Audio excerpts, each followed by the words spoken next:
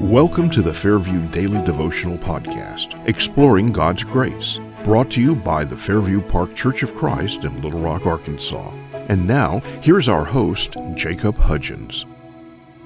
Hi everyone, today is Monday, December 13th, 2021. A kingdom that cannot be shaken.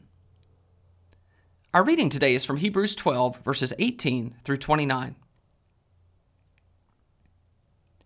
For you have not come to what may be touched, a blazing fire and darkness and gloom and a tempest, and the sound of a trumpet, and a voice whose words made the hearers beg that no further messages be spoken to them. For they could not endure the order that was given. If even a beast touches the mountain, it shall be stoned. Indeed, so terrifying was the sight that Moses said, I tremble with fear.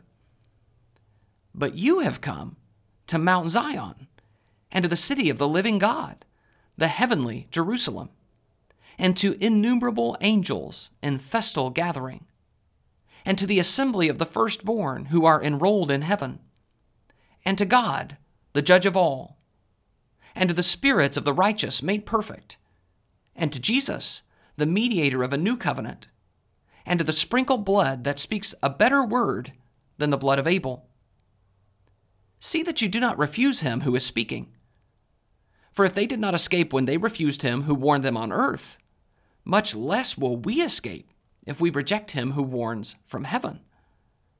At that time his voice shook the earth, but now he has promised, yet once more I will shake not only the earth, but also the heavens.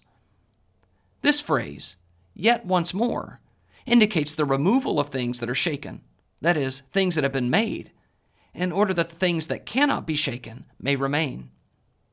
Therefore, let us be grateful for receiving a kingdom that cannot be shaken, and thus let us offer to God acceptable worship with reverence and awe, for our God is a consuming fire. A kingdom that cannot be shaken. To help us see how richly we have been blessed, the writer takes us back to God's appearance to Israel on Mount Sinai. That scene was terrifying, full of blazing fire and darkness and gloom, and a tempest and the sound of a trumpet. Hebrews 12, 18-19. The people begged not to hear from God, and even Moses shook with fear. Yet we have not come to Sinai, but something greater. But you have come to Mount Zion, and to the city of the living God, the heavenly Jerusalem, and to innumerable angels in festal gathering, and to the assembly of the firstborn who are enrolled in heaven, and to God, the judge of all, and to the spirits of the righteous made perfect, and to Jesus, the mediator of a new covenant. Hebrews 11, 22-24. We belong at the mountain, at the center of God's great city.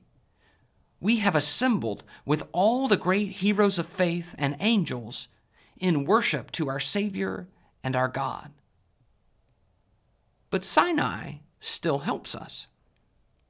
See that you do not refuse him who is speaking. For if they did not escape when they refused him who warned them on earth, much less will we escape if we reject him who warns from heaven. Hebrews 12:25. Sinai reminds us that Jehovah is not a God to be trifled with. If his presence and wrath terrified then, how much more will we who have received greater blessings deserve fearsome punishment if we ignore or rebel?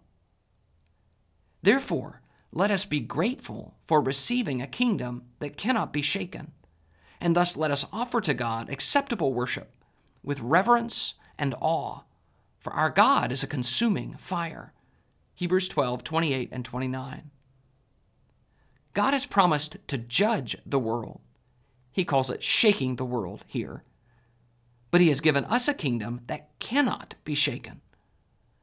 Our connection to him will persist through judgment if we do not refuse him who speaks. Almost nothing in our lives is truly permanent.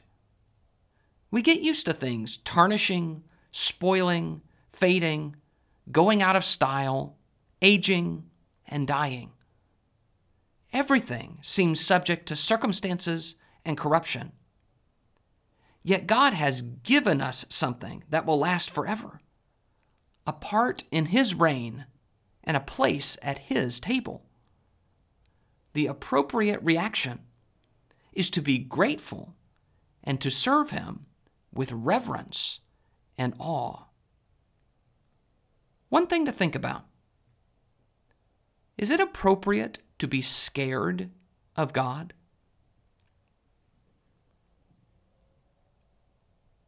One thing to pray for: reverence and awe.